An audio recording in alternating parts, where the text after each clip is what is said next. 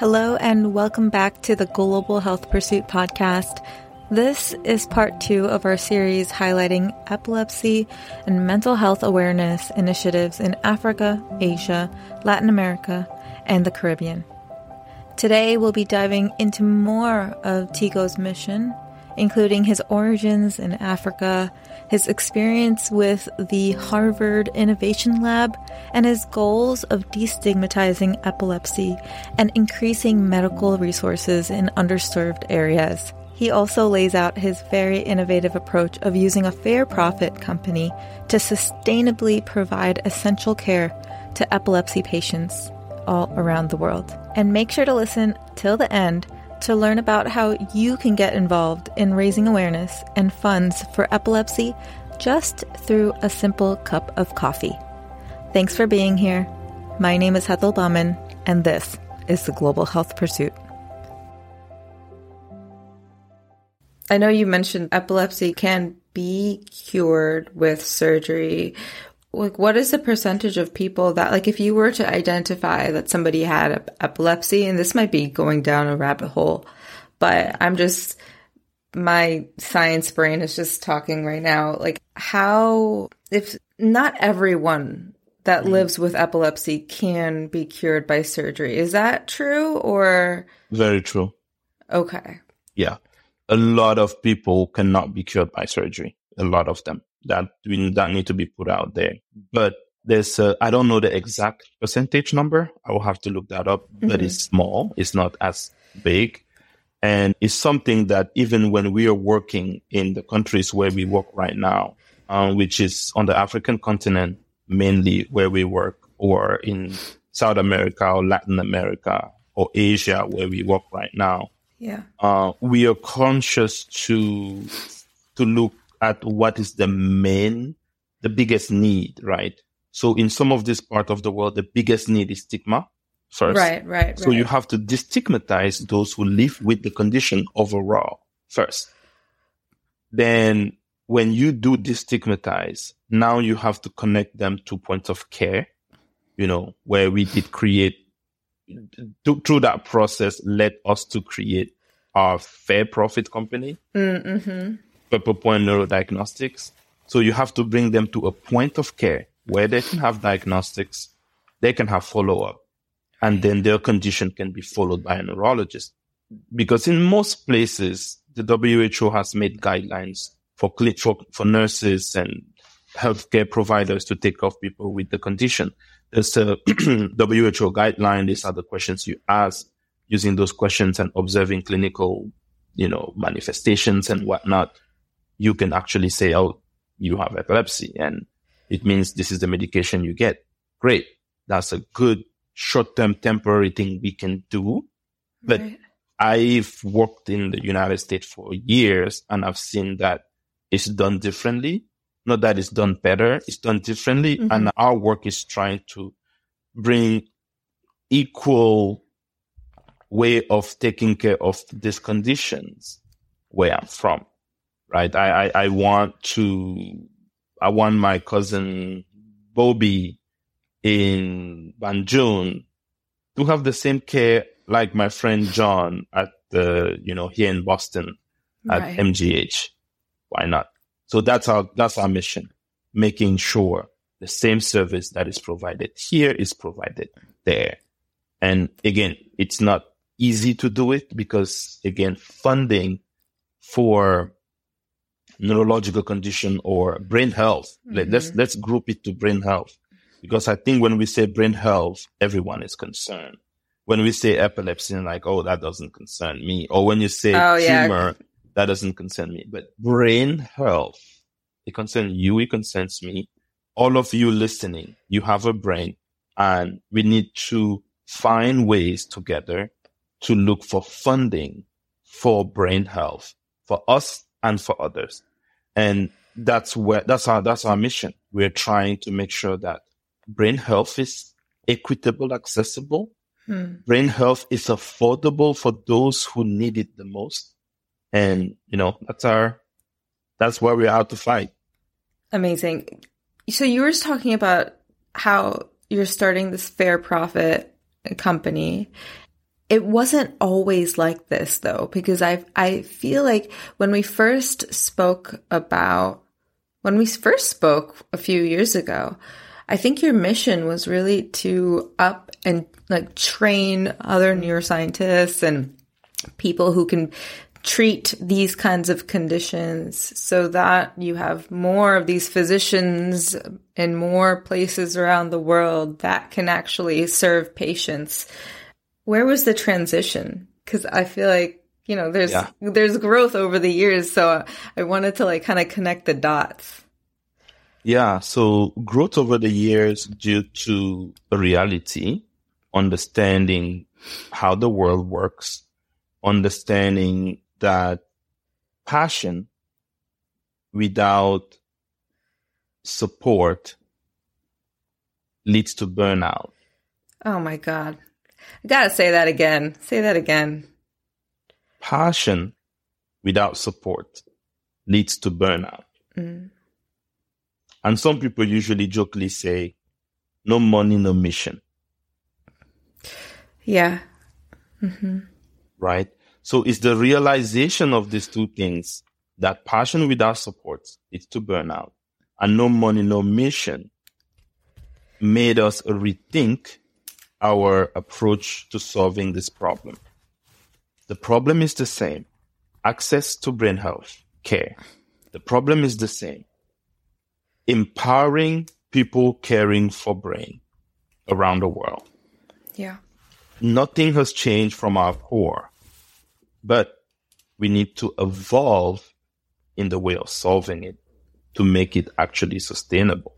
Because I'll tell you, we have places that I will not name the countries or clinic where we struggled and begged, and I usually, happily use that word because as a nonprofit executive for years, I'm a professional beggar, and I kindly know. Right? It's so sad. Oh my gosh. No, I mean, I think we should actually be proud of it. I know people in the nonprofit world don't like this word, but again, we are professional beggars because we know what we need to get things done. So, we professionally kindly beg to people who gave a machine, and we also beg for someone who coordinated for the shipping. Right. It was an interesting thing where, we just connected people. Someone was shipping a container to a country. Someone had a machine that they donated. Yeah. We got someone who does into he works in neurodiagnostics, a very good friend. I guess I'll drop him some advertisement. David Weaver, who has a company that make paste. So when you do the EEG, you use the paste from David to conduct the wires on the brain. Mm-hmm. He helped us to transport a donation from one point to another point within the United States. So it wasn't a huge, but it was a good gesture. Like he just had one of his trucks pick up an equipment from, let's say, I think it was from Detroit, maybe to Michigan, something like that. And then we had someone there who was shipping a container to a country for his own mission trip. So we just tagged like that, and the equipment got to where it was going, and it was great. The equipment get there, and the machine is there, the paste, everything is there, and all. But it carried dust after a while. What do you mean? It wasn't being used. It wasn't being. They were not really doing anything for it, or because they didn't really develop a model to make it work, right? So why would the tech do it if they're not getting paid? They love to help people, but I don't think love and passion is gonna feed yourself, feed themselves and feed their families. Right? Mm-hmm. Even though they really, really care about all this patient, how do you get them to come to work every day? They're busy going to the farm, right, to do their farming that they will sell when it grows. So those are the things that we may think our passion and mission is to get this there, and it would no. So, with Lucian, we thought, and other people and other friends, like, no, it's not really providing the care. We need to develop a fair profit model where we make a separate company that is for profit, but not to make money, right? Just to be able to collect enough to pay the tech, collect enough to keep the equipment up and running. It's just like a self-churning machine in a sense. Exactly. But at the time, we didn't know how we could run that with the nonprofit. So we just made that separate. So the nonprofit now stayed with a clear mission of awareness and education. So the nonprofit does one thing, just focus on awareness, destigmatizing awareness about brain health. That's what it does. That's all it does. It asks for funds, donation to do that. And the nonprofit also supports the for-profit company in doing the work. For example, if you are in America and you want to pay for the EEG of little Aminata in Cameroon that we talked about earlier, you can't really pay the service through the for-profit company, right? But you can write a check, tax deductible check to the nonprofit side, yep, and say, hey, this is my contribution towards your work. I charge you to take care of that kid. Now, in return, the nonprofit will make a grant, right? Like a caring grant to the for-profit company. Like, you take care of that child. Now the for-profit company on the side knows where the money goes, right? Some of it went for the paste, some of it went for the this, some of this went for that. Some of it went to pay the technician who provided the test. Some of it went to pay the neurologist that will follow her up in 6 months. So that is the mechanism that we develop to make sure that from here, those who care for Aminata and other kids can fit in what they have as support to make sure that work is going. That is so smart, honestly. With the fair profit side, you're developing or you're building clinics in these areas? Or are these clinics already there, it's just partnering with them? Is that how it's working? So, I would thank Harvard for the education on that. With our fair profit, we were lucky to participate in the Harvard Innovation Lab, and we were semi-finalists. And it is a rigorous, competitive process of they select companies or ideas, and they really guide students towards refining their value proposition, refining the product, refining the offering. And so it's a whole process of steps that all of us went through at Harvard Innovation Lab to just learn on how to provide the service efficiently, effectively, how to raise funds to make the process go, and how to minimize our risk and cost. So some of it are proprietary to the way we operate, but we operate in a very, very low startup cost in the sense that, but we don't spend to build a clinic. We don't build a clinic. So just, we don't build a clinic. So we reduce that cost of the facility and we bring the clinic in a different way. Okay. It's like if you were to compare it to something, would it be like a mobile clinic? Yeah, you can call it like a little mobile clinic. I'm trying to spill all your secrets here. No, we're not afraid to share it. Our goal is that, this, again, as I said earlier, and I hope the WHO comes to me about this, the 80 million people with epilepsy, not the 60 million or 65 million. Those 80 million people, Purple Point and Go, he cannot take care of all of them, right? 100%. We can't. We can only take care of, ideally, our goal in the next 5 years is to take care of 2 million of them on the continent of Africa. Wow. That's in 5 years, we want to take care of 2 million of them. That's the market we want to capture and address. But that's too little to the number of people that need help, right? Because, I'm being conservative with my numbers because, our biggest clinic in Africa, I won't name the country, we see roughly 70 to, the highest is 70 to 80 patients a month.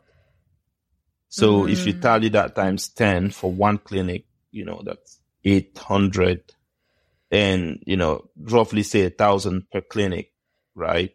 So we need like 10 in that country, right? To be able to see 10,000. That's 10 clinics, right? So I'm being conscious about how far our company has to go to be able to take care, like 2 million or 5 million. It's a lot. If we see 80, let's even see we see 100. Yeah. We see 1,000 in one side, in one country, and we have 3 focus countries. So we also try to be very, very conservative. So we are in 3 focus countries. We're in Cameroon, we're in Ghana, and Ghana is our headquarters. Mm-hmm. And then we are in a DRC Congo. Those are the 3 countries. We want to make sure that brain health in those countries through us is accessible and affordable in the next 5 years. That's our mission. You mentioned that you were part of the Harvard Innovation Lab.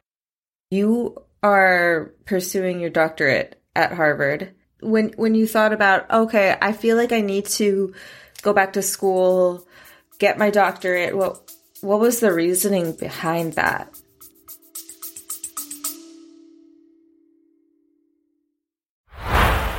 Hey there, I hope you're enjoying this episode. And if you are, would you do me a tiny favor? Show me some love by doing one or more of these 3 things. A, click the support this podcast link in the description to donate a few dollars toward the production of this podcast. My dream is to do this full time, and your support would mean the world. B, you can write me a review on Apple Podcasts and or rate me on Spotify to give me a boost in the algorithm. Or C, share this episode with someone who would love it just as much as you do. I truly and deeply appreciate you. Let's get back to the episode.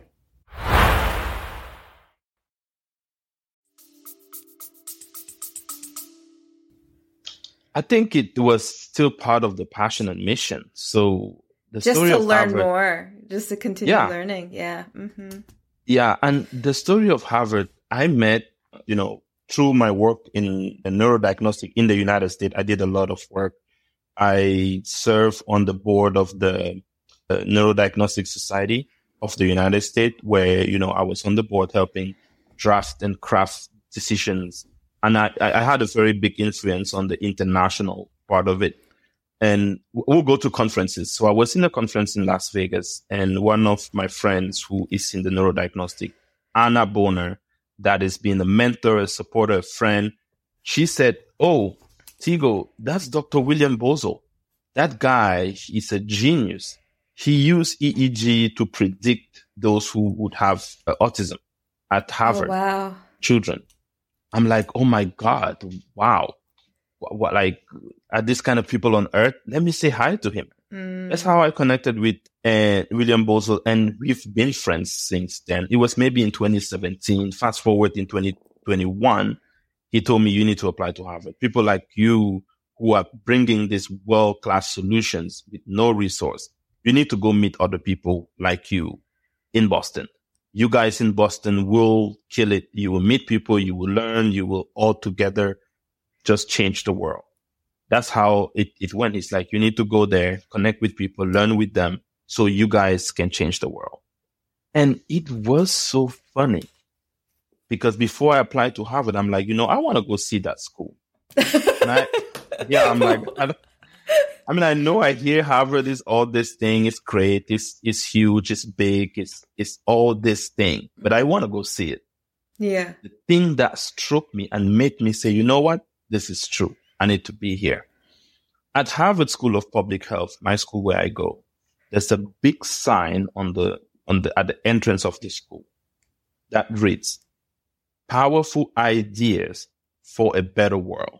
And you see this when you see the School of Public Health, Harvard HSPH, or Harvard Chan, as it's called now. You will see that written. Powerful ideas for a better world, a healthier world. That, when I saw it, I was like, I feel it. I think this is the place. So that was, one of the things that made me stick around and go there and learn. and I'm still there, finishing soon. And I'll move on to do other things. I mean, I'll maybe do a little fellowship there on a few projects I'm working on. But yeah. That is so funny. I have to go and see Harvard before. You wouldn't think that. It's like, okay, well, like, it's an Ivy League school. It's like one of the best schools in the country. Like, yeah, but I just you needed to see if it was a fit. Yes. Wow, that is so funny. But I mean, just so amazing. So November is Epilepsy Awareness Month. And when we were chatting before this, we were talking about how you wanted to start a campaign to be able to treat more patients living with epilepsy. And you're calling it a coffee for your brain. And it's funny because when we were chatting before this, I was like, oh, are we going to talk about like the neurological effects of coffee? But you cleared it up and you're like, well, no, we just want to create more connectiveness, but then also raise more funds. So can you talk about that campaign? Yeah. So coffee for your brain health. So listen again. Coffee for your brain health. One thing I know for sure, and research shows it, that the drinking of coffee itself is good for your brain health. Like the process of drinking coffee for your brain health. Like the process of sitting at a coffee shop, ordering your coffee, getting that fresh, warm cup of coffee with the flames going up. Like you could see that smoke going up and the smell of that coffee. Imagine yourself in that moment. And when you take a first sip and you drink, that feeling is coffee for your brain health. That is what we want to connect with. We want you in that moment to give that experience in another way to someone else for his brain health. And it's simple. It's a tab where you go in, you donate a coffee cup for his brain health. And this could be for Aminata, for her to buy her medication for a month. You could give a bag of coffee for Aminata to have her diagnostics. You could give a container of coffee if you want to take care of a whole village. Yeah. So that in a nutshell is the Coffee for Your Brain Health movement and the Coffee for Your Brain Health project. And we are hoping to raise funds for brain health in the month of November every year through this Coffee for Your Brain Health initiative. And what's the goal this month? I mean, the goal is put awareness out there. We are hoping to reach all your listeners. So I assume you have maybe 2,000-3,000 or 5,000 or a million listeners. A million. Oh my goodness. You're giving me too much clout here. Not a million, but hoping to get there. So roughly, what is your number? Let's go with that. Yeah. So I would probably say a good 500.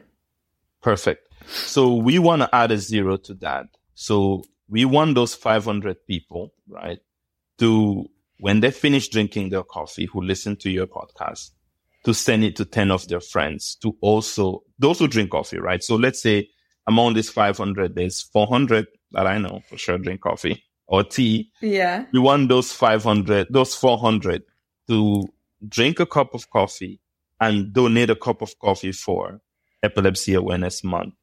And send it to 10 of their friends who then know drink coffee, or invite them to drink coffee together. And in that moment, give a cup of coffee as a donation for brain health. And the reason we're doing this is simply because we need more awareness. And the process of doing this will create awareness about brain health, awareness about epilepsy, and also would trigger even the United States government. I mean, I know October this month is going to be when funding is going to be decided for next year. And even NIH is crying to the government to give more money for epilepsy. And this is a thing right here in the United States. And what of countries that usually depend on some of the money that the United States get through NIH, and that NIH money trickles down to end up in India, in Cameroon, in South America. So that's our goal. And we know through coffee that a lot of people drink. We can actually raise money. It could go through Gohi, through us. But, we're hoping that this becomes a movement, right? That a lot of people taking care of brain health, this becomes the vehicle of raising money, particularly for brain health globally. So you heard that.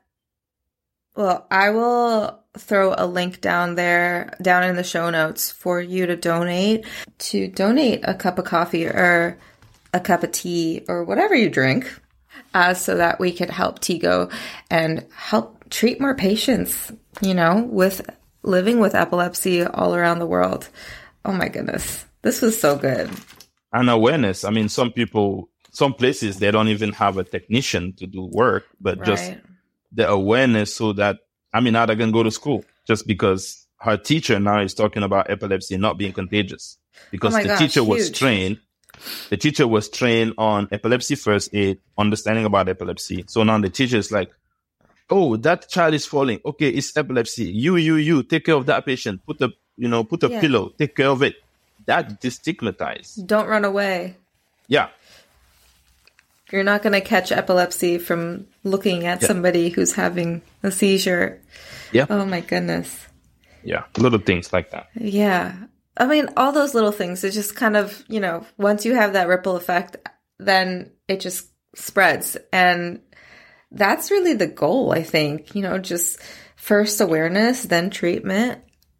Wow. And we will be working with advocates. So we, at the conference in Kenya, we met a lot of advocates from different countries, Kenya, Zambia, Cameroon, who are epilepsy advocates. People living with epilepsy became advocates. Right. So some of this money raised will go directly to them to support their work because they already have their own nonprofit. They're doing awareness. They're going out there and talking. They don't have access to a lot of funding. Right. We want to be able to also support them to do that work on the ground. I love that. Wow. Okay. So inspiring. Teguo, before we leave, is there anything else that you'd like my audience to know? Yes, there's one specific thing I want your audience to know, especially your audience who own coffee shops.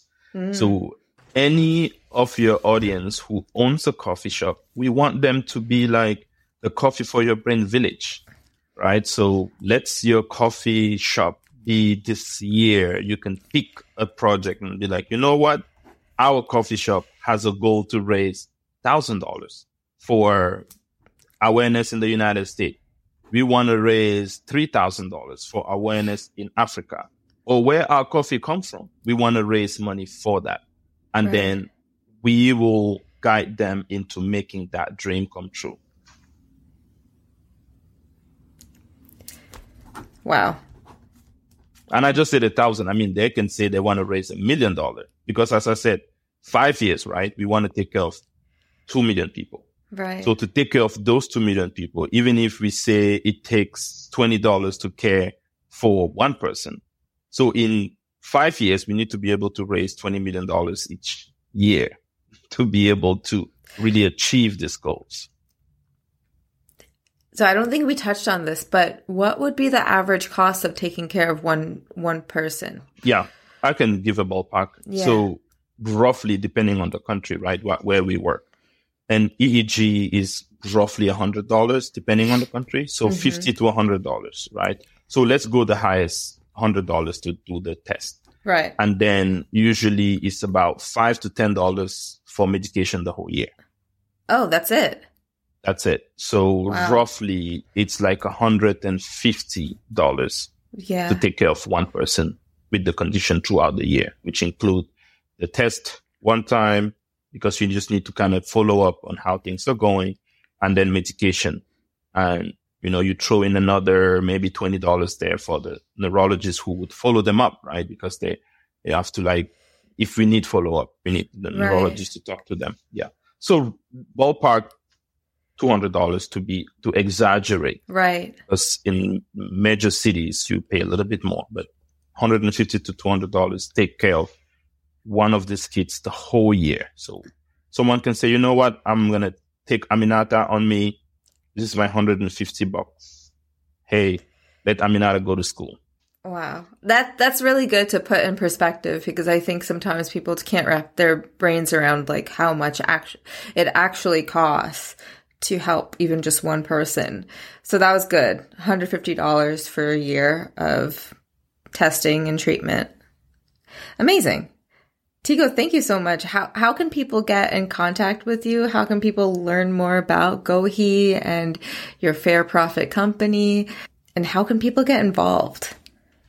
Yeah, I mean, I'll share with you the websites of GoHe, which we're actually redoing the website. A lot of people said the website was not so professional. We're a nonprofit. So if someone wants to be like, hey, I'll pay the $30,000 so your website can be good for the whole 10 years. I mean, we had a quote of about $10,000 to redo our website. Yeah. It may sound a lot, but it's just the type of level we are now. So we'll put our website out for GoHe. The Purple Point website also will put it out, and then social media on both. And soon we'll try to look for volunteers. You could be an advocate, right? You can be a GoHe ambassador in your coffee shop, GoHe ambassador in your university. You could be a GoHe ambassador in your family, where we will empower you with messaging on epilepsy awareness and brain health awareness. So those ambassadors, we actually would kind of help you set up your Facebook or social media to automatically post messages about awareness. So you don't have to do much. We can just have your access to, just the name of your social media, and then we can have you share the message. Wow.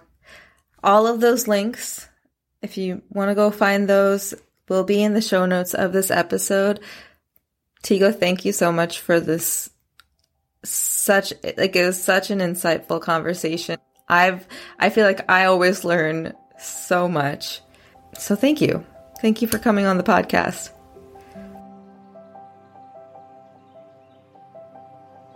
Thank you for listening to this episode. If you'd like to learn more about today's topic and guest, head over to the show notes linked in the description of this episode.